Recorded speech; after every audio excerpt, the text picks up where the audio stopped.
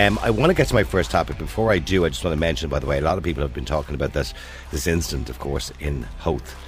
Going back about a month ago, where the young lads pushed the girl under the train. Now, it is related to the first topic that I'm doing today, so I'm going to have to change it a little bit, because 3 boys have now been arrested, according to DublinLive.ie.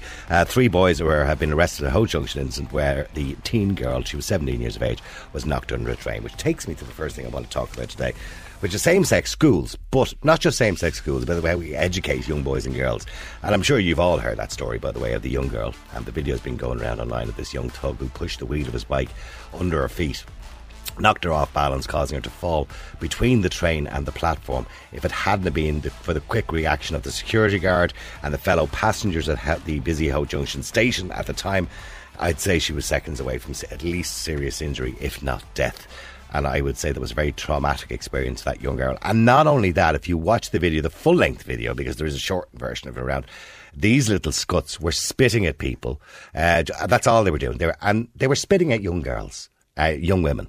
Well, I suppose not just women. I don't know what age they all were, but they were spitting at women. They weren't spitting at men. Because, of course, we saw the video the other day of Roy Keane had taken a video in Cork, and he put it up on Twitter. I don't know whether he took the video, but he put it up on Twitter of Scots doing exactly the same thing in the middle of Cork City. But what happened was a group of men in the area intervened and walked over. The Scots weren't long about going away then. So they wouldn't do it to a grown man, but they would do it to a woman.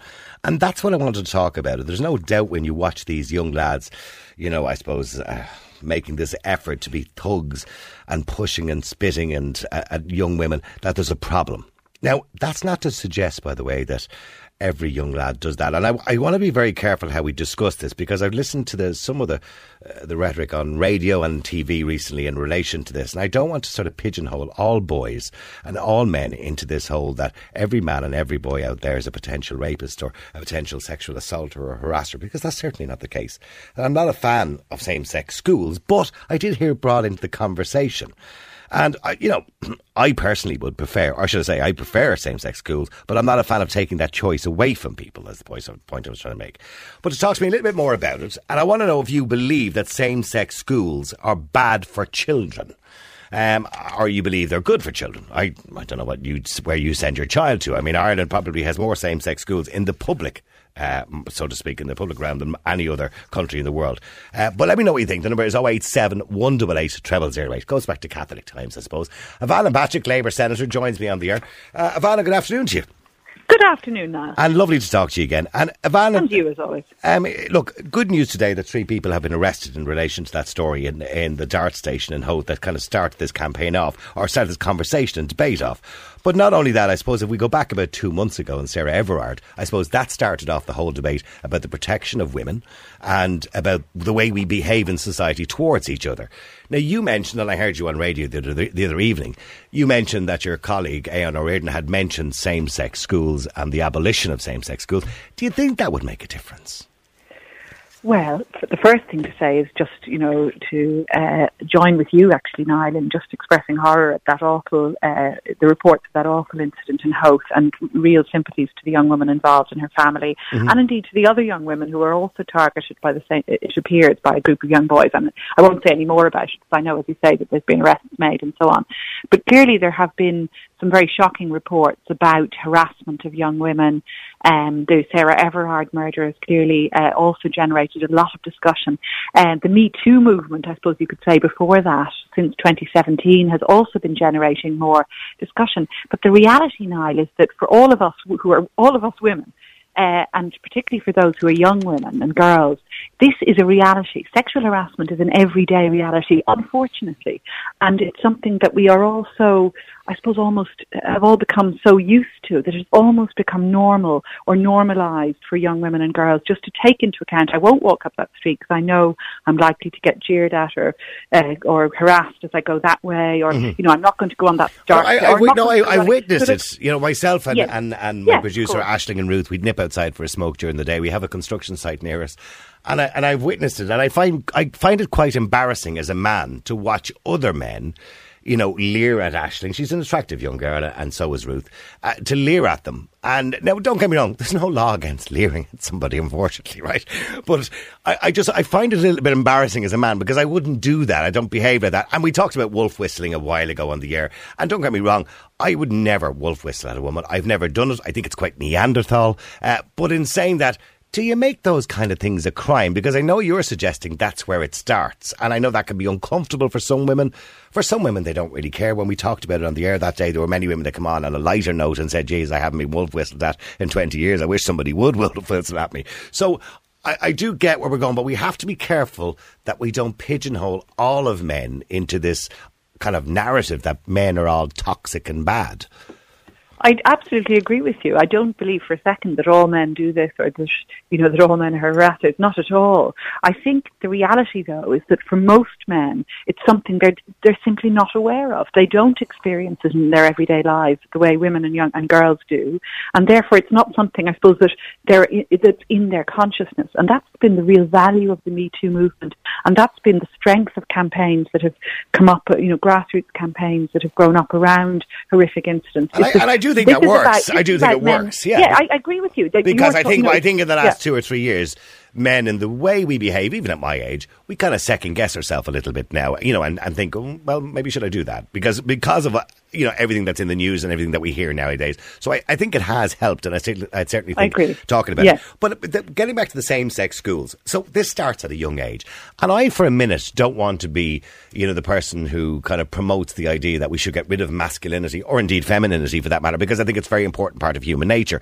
I mean, when we talk about, the man asking the woman to marry him, when we talk about the man asking the woman for the date, I think those things are nice. I still think it's part of human nature that the boy will chase the girl instead of the other way around. It can happen the other way around, it does. But I don't think there's anything wrong with that. And I think we need to be careful as well not to upset human nature and what is essentially the chase, as they call it. So from a young age, how do we teach young boys and girls to respect each other? Well, a lot of this is about respecting each other as humans, rather than seeing, if you're a girl, seeing a boy as the other, or a boy seeing a girl as the other. Because really the sort of behaviour we're talking about, the sort of harassment behaviour that is carried on by a small number of men, but unfortunately, which is so prevalent for, and such a common experience for so many women and girls, this behaviour, I think, does derive from a view that sees women as other, and that suggests that women, and that lacks empathy or fellow feeling for women as other humans. And I think that, you may say, well, why are we talking about same-sex schools? Because really, if children are separated by gender from a very early age, from primary schooling, and indeed in Ireland we have a very high rate of separate sex schools from an early age, which is very unusual by European standards. And if we're doing this, if we're separating children on gender grounds, then, I suppose, making it less normal to have a friend who's a girl if you're a boy, or vice versa. And that therefore means that that boys have less empathy for girls and girls for boys. And the boys are less aware of girls' experiences. But see, Ivana, I went to an all-boys school. A large part of it. Yeah, but I went to an all-boys school, both primary and secondary. I went to De La Salle College. Actually, as I was leaving, they started to introduce girls into the secondary school. Now, mind you, that was in 1979. But in saying that, it was all boys.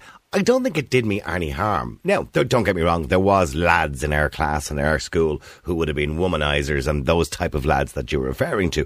But I don't believe it's the norm. And, what upsets me when I hear the debate all the time, and I'm not disagreeing primarily with a lot of what you're saying, is that, men who sexually harass, who rape or assault women are a small minority. They really are a small minority. It does get into the news. I know there's a suggestion out there that many women feel they feel they've been sexually harassed or felt some sort of discrimination in their life due to their gender.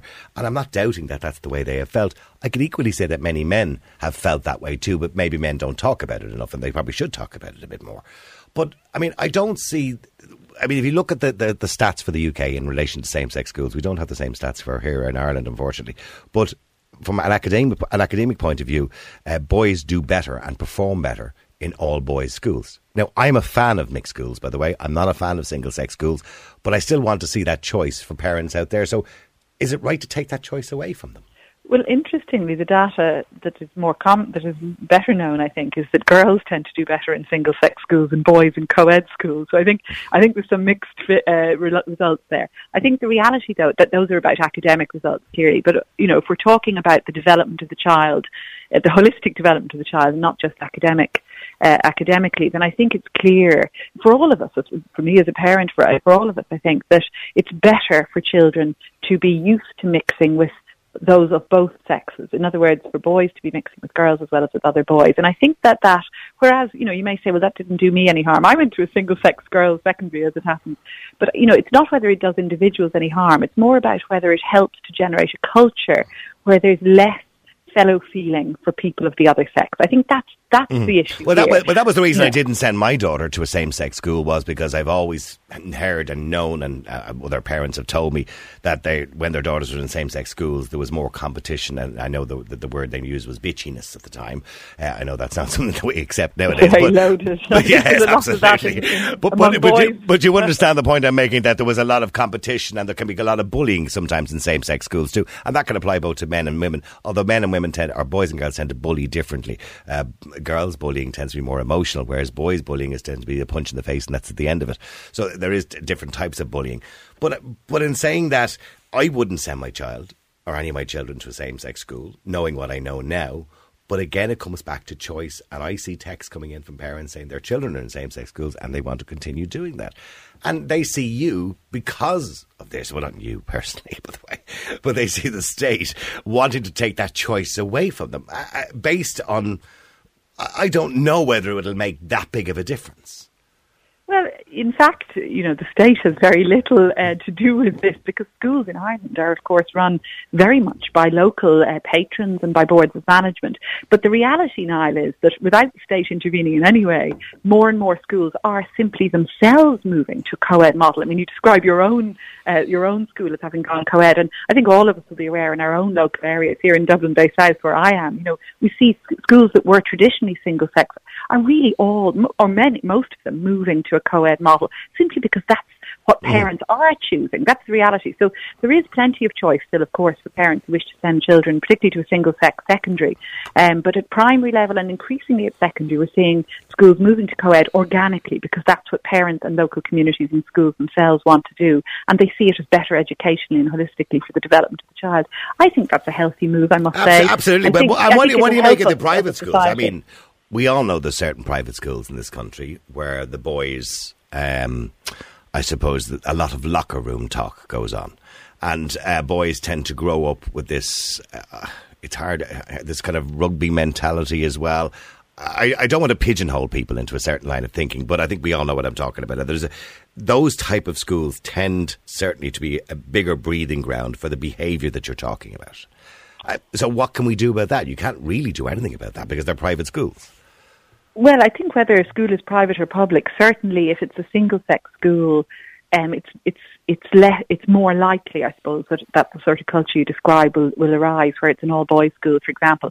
So I think the way to change that clearly is the move I've described towards co-educational models, which are great, and which, as I said, that move is happening anyway because people want it. But also, of course, we do have the state does have a role, and indeed, the Department of Education has a role in ensuring that even in single-sex schools, all children are getting access to the same relationship and sexuality education, and to a sort of educational program that does, I suppose, enable the development of feelings of compassion and empathy for those of opposite sex. So I think that's crucial. That's where I was very disturbed to see the Catholic school program, this program Flourish that's been spoken about, which has, I think, some messages about sexuality which don't help in ensuring that people feel compassion and empathy for others, particularly around homosexuality. You may have seen reports in the papers, Niall, as indeed I'm sure your listeners would have seen, about this Catholic bishop's program that doesn't teach respect and for diversity and pluralism. We did talk about that the other day. Yeah, you may well have talked about it. Yeah, there was two programmes. There was the one from the Catholic bishops, and there was also the one that's being put through at the moment, of course, by Paul Murphy and others as well, this new RSE bill as well that's been put through. And we talked about the two. And I'll be honest with you, we got a bit of a mixed reaction on it, Ivana, in relation to you know, there are people out there who would prefer to see the Catholic ethos and that Catholic thinking, and there are others out there that want to see a more progressive thinking in the way we teach children sex education. But I think primarily the majority of people who called in that day and texted in that day didn't want any sex education for children under the age of 11. They didn't believe it was the role of the teacher. They believed it was the role of the parent. So that's a whole other debate as well. Anyway, but it's an interesting debate, isn't it? But I do think, you know, I think increasingly now there is a clear view that there should be an objective programme of relationship and sexuality education that is age appropriate, of course. You know, it would be taught very different. It is indeed taught very differently. As I know, my kids have just gone through primary and are now in secondary, so I've seen how the programme evolves, and I think it's respectful and I think it's age appropriate. This is the state RSE programme. I think where pupils are in a Catholic school, you know, the current school system is based very much on religious ethos, or on the ethos of the patron body, be it Educate Together, which is the multi-denominational body, of course, or indeed the bodies that are run by different churches. I think, though, you know, irrespective of the faith of the patron or the you know, the ethos of the patron, it's important that all children would have access to a learning program that emphasises respect for others, whether they're gay or straight. I couldn't agree with you more. And I think no matter what side you happen to be on, I would like to think that everybody would agree that we all must have respect for each other. We must teach respect, no matter what somebody's sexual persuasion happens to be. Okay, but I just finally just moving away from that in relation to the same-sex schools. I mean, does this mean that you would like to see a situation where it would be basically the Department of Education would instruct schools that they must be, that must be compulsory, that if there be mixed education schools, that there would be no choices whatsoever? You mean that the state would require all schools to become co-ed? Yeah. Well, as I say, we can't do that currently because the state doesn't have that sort of hands-on power in relation to individual schools because of our very unique school model, which is based, as I say, very much on the role of the local patron and the local board of management. What I think the department should do, though, is incentivise moves to co-ed, to merging, and indeed we saw that in the past, where, you know, the move to merging smaller schools, to ensuring economies of scale in slightly bigger schools. So I think that's the way forward, actually. And as I say, it's happening already because parents are choosing co-ed where it's possible. Schools themselves are choosing. We've seen, you know, in my local area, for example, you know, a boys' primary merging with a girls' secondary to become a co-ed, boys' primary merging with a girls' primary to become a co-ed primary, and that's really, I think, the way forward. So I think the department does indeed support and incentivise schools to do this, and I think that would be a good way to do it in relation to funding. I guess just a final question, because somebody just texted in. Does Ivana support the idea, like in France, of fining people for wolf whistling? Do you support that idea?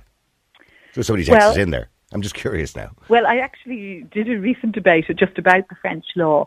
What we have in Ireland, in fact, and what I do support, is a new law that's coming in. The government proposed a new hate crime law, and one of the provisions in it will be to amend the existing public order legislation to make it an offence to engage in threatening or abusive behaviour on the grounds of sex. So that would cover sort of threatening sexual harassment that we might provide, and that will carry a fine. A bit of a grey area. Well, it's a bit of a grey area. Now, don't get me wrong. I'm not encouraging anybody to do it. I said it's Neanderthal. No, men shouldn't be whistling at women. All right. If you want to say hello to them, say hello to them. I think Niall would say there's a spectrum of behaviour here. You know, I don't think an on-the-spot fine for a whistle is the best way to approach it. No, but fining people for a sound is probably not the best thing to do. Yeah, but I tell you what, Ivana... But I should say this now, the law that's coming in, and I'm a criminal lawyer, so I believe in very I would love to... This is what I was going to say to you. I would love to have you back on again to talk to us more in detail about the hate crime legislation. The offence I do support is this offence of threatening or abusive behaviour on grounds of sex. So in other words, a misogynistic approach to a woman, a threatening approach that, you know, puts somebody in fear. It may be words, but words can be very powerful and be very threatening. So but you being a criminal lawyer, and let me give you an example. If I go back about 5 years ago, there was a whole hoo-ha over a case of a man who was a taxi driver who happened to be a black man, and he was beaten up and assaulted. At the time, it was described as a racist attack. People had argued at the time that it was nothing to do with the fact that he was black. This guy was just a thug and had beat him up. And again, I would argue that when we bring in hate crime legislation and talk about that, there's a bit of a grey area in the fact that if a man has a threatening behaviour towards a woman, yeah, of course that should be illegal. But to suggest that it's threatening on the grounds of misogyny just because she happens to be a woman, and that could be used, if you understand what I'm saying, it's a little bit of a grey area, and I don't know how we're going to define that and how we interpret that. Will it be up to a judge, or will it be up to the victim to interpret it that way?